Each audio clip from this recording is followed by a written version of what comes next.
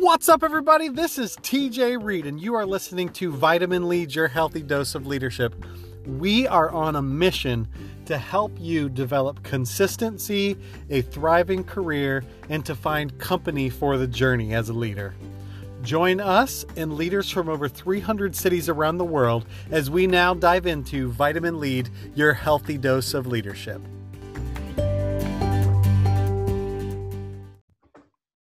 What's up, everybody? Welcome back to Vitamin Lead, your healthy dose of leadership. I'm your host, TJ Reed, and I am so excited today to have with me Matt Barnett. Matt, how are you? Great. Thanks, TJ. Good to be here. It is so good to have you here. Matt, I would love for you to just share with our listeners a little bit about yourself and kind of the journey to where you're at today. Sure thing. So I'm actually British originally. So I'm a designer from London, and I moved to Australia maybe 10 years ago, mostly to surf, I'll be honest. But came here, did an MBA, primarily to get a visa over here and to meet some non-designer type folks. So most of my MBA cohort were finance and tech, and a lot of US guys there.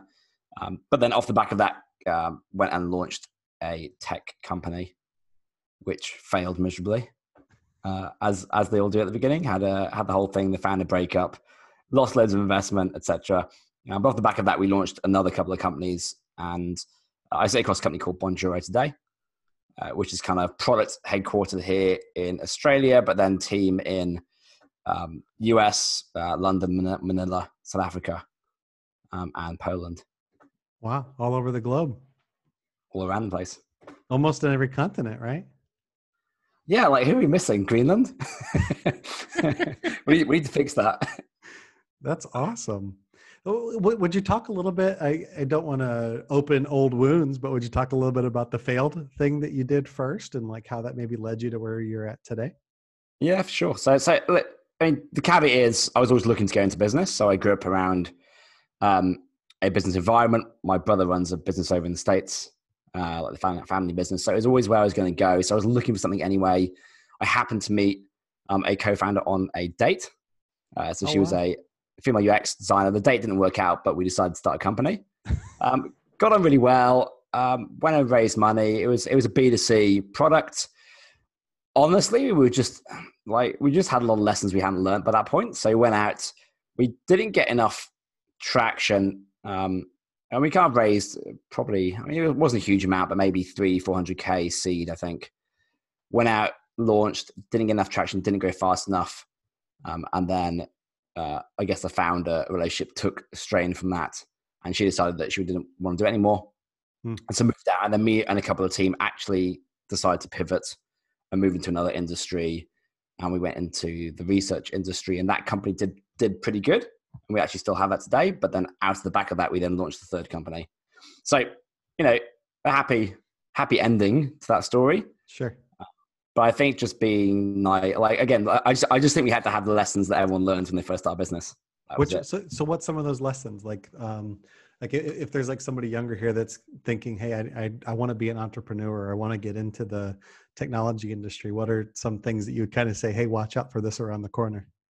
Yeah, well, market validation for one. So we had a great idea. It was doing family life stories. I had a really, it was a really feel good product. Everyone told us they wanted it, so we went and built it. Lots of people signed up. We actually took up quite a bit of money, but then no one activated. And what it was, so we were doing this thing where we were basically helping people we built an app where they could go and ask grandma, 100 questions on video.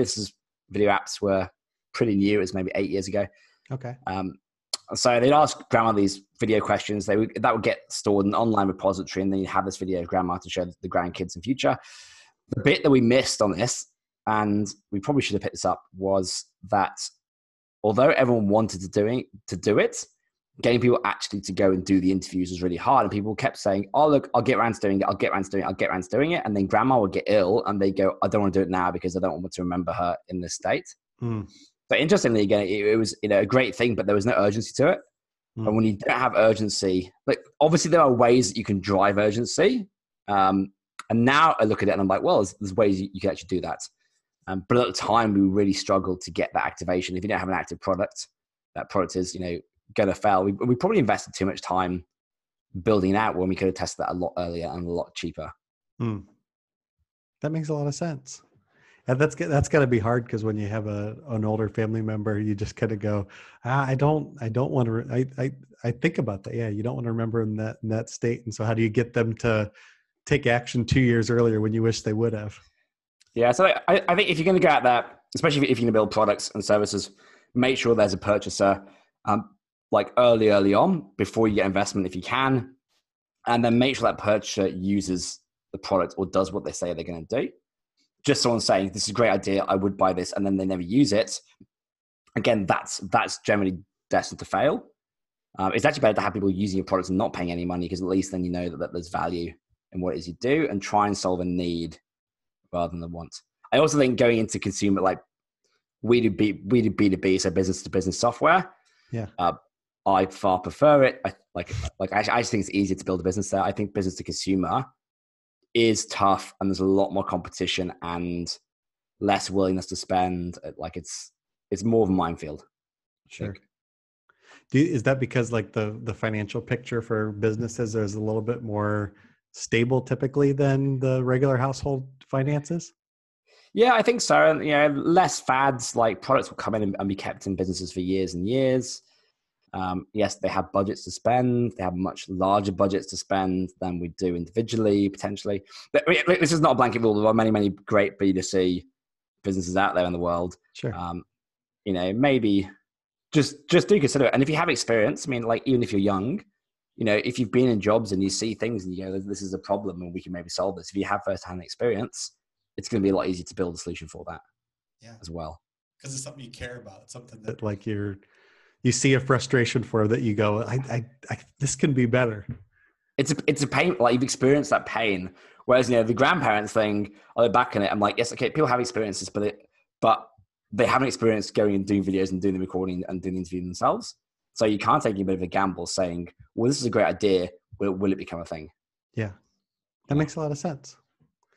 So like Bonjoro, it also is like a video type of thing. What interested you in the video? It seems like that seems to be something that's kind of trekked throughout your career. Was it the designer side of you that really was interested in video, or why is that?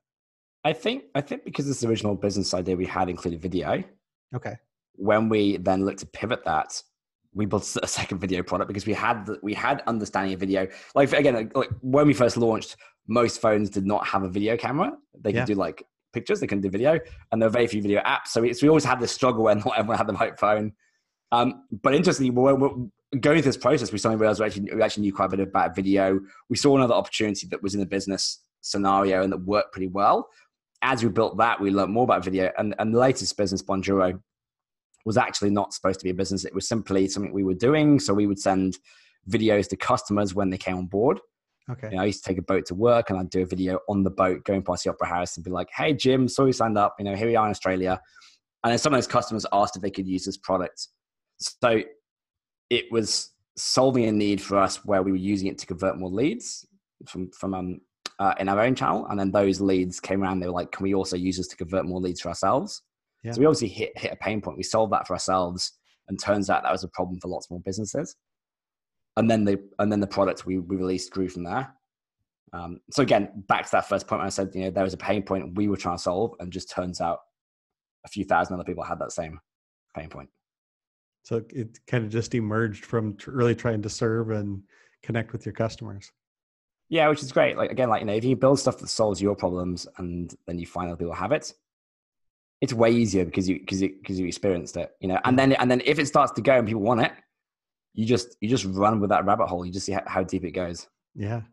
That's where the chase gets fun, isn't it? Exactly. Yeah. And then one day you're like, oh my God, we have a business.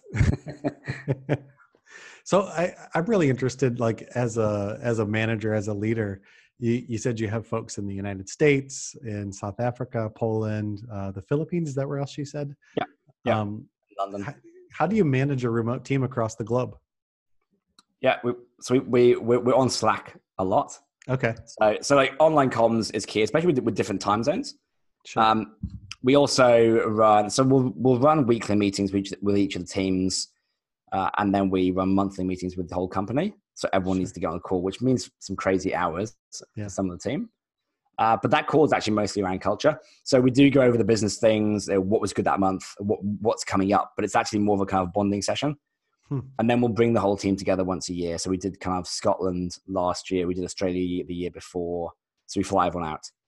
And obviously we're paying, we have offices here in Sydney and offices in London, but everyone else is completely remote. So the money we save on desk space, we spend on flights, bringing everyone together. There's a lot, I mean, what are the details you want to go to? There's a lot around obviously making sure that country teams get together. And How do you, so let's talk about the building culture through those calls. Like, what does that look like for you? Because I know it's probably a lot of, hey, this is kind of our heart, our passion for this business, and let's instill that in you since you're not here in Australia with us or in our London offices. Like, what does that look like for your team members over video? Yeah, so we generally have department heads will run through their stuff for the month and the month coming up. So marketing will do this, but marketing is in the States and the UK. So the head of marketing will then call out certain team members. Product is generally Australia and Manila. Okay. So the Australian CTO will then call out the other team and bring them in. So it's kind of like you get each department head to run their own piece and then call out the team members like each month. So we'll congratulate everyone, but I let each team member do that. So it's not me running the main call. In fact, it's actually one of my product guys is the guy who kind of kicks off the call because he's the funniest one out of all of us. And so his job is just to make sure everyone starts smiling and having fun before we get into things. So we kind of like got down to a bit of an art, but it's about, you have to have everyone involved in the call. We keep it to kind of 40 minutes so it doesn't go over, so everyone's engaged. It really, you do, like, outside of calls, you have to bring people together because then when they get on the calls, they know everyone. Like one of the other things we do with team members is whenever we get a new team member full time, we let them order a custom bear suit onesie. So we have a company that makes these, and in the UK, and because our branding is all around these bears, the first thing any new employee does is order one for themselves or for their kids. And it sounds stupid, but it literally puts them in the brand. And then, sometimes on the call, like there'll always be somebody wearing one because it's always winter somewhere in the world, That's such a cool idea. I love that. Now that you mention it, when I saw the logo on your website, that makes a lot of sense. That would be a blast to just hop on video and see another person in a bear suit. That'd be awesome. It's pretty funny. People like it, so it's a good intro. And culture is all about how you bring people into the company in the first place. So sure, you've got this first, and it's like the first 3 months are really, really critical to this. Yeah. So what do you look for, like when you're getting somebody to join your team, especially if they're one of those remote folks that isn't going to be joining one of your offices? Like, how do you guys hire them? How do you vet them so that that they're going to be on board with the Bonjoro mission and stuff? Yeah, so we definitely attract a certain type of talent, again, because the brand that comes through, and we tend to vet quite heavily for that cultural fit. Some areas easier to hire for than others. Engineering is actually quite easy to hire for because we can do tests and things. Sales is a lot harder because the tests. Sure. So then quite a few video calls with them. If they're going to be remote working, we generally prefer to hire people who've had remote experience. Sure. Now, like the States, generally a lot of people there have remote experience. It's not as common here in Australia. It's not as common in the UK. It is becoming more common. So they either have to have it. That's not crucial. Like people can, if they want to work remote for the first time, they need to just be able to demonstrate they can do that because it can be hard. Sure. Obviously, if they're in London or Sydney, it's easier because we can do partial remote working and then have them in the office. And it's actually a lot easier to onboard people. But again, it's looking for people who are self-motivated, who do have processes and structure in their life, because without that, remote working is very hard to be effective. Most of our remote workers tend to be over 30, I'd say.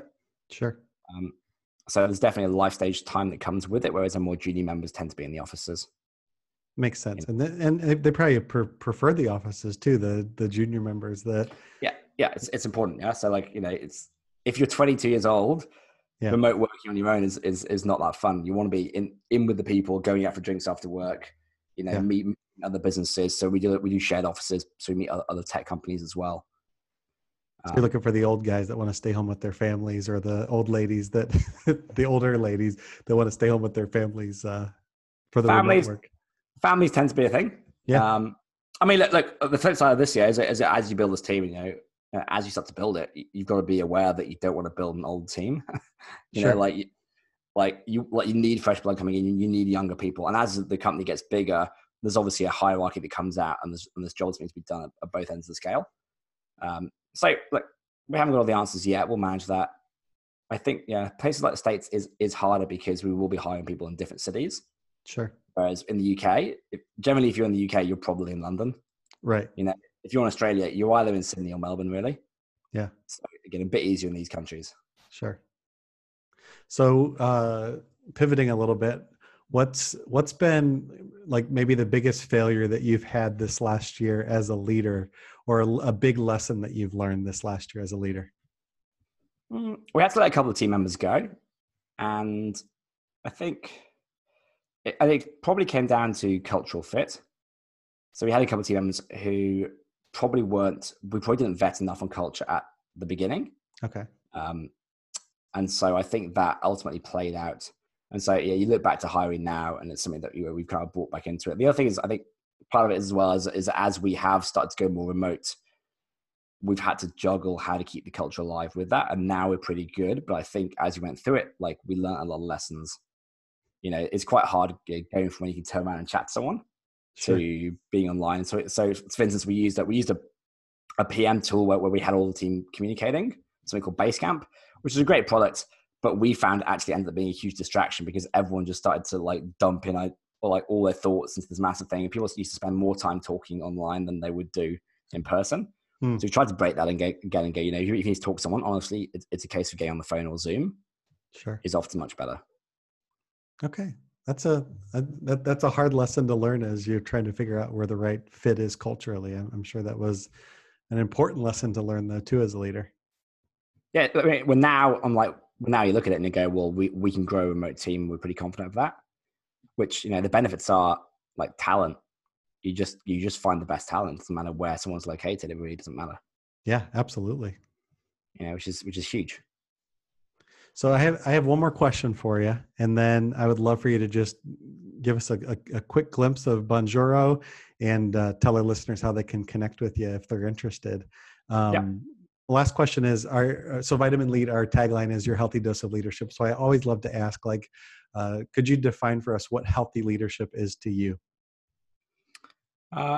Healthy leadership, I'd say it's leading by example. Yeah, I think.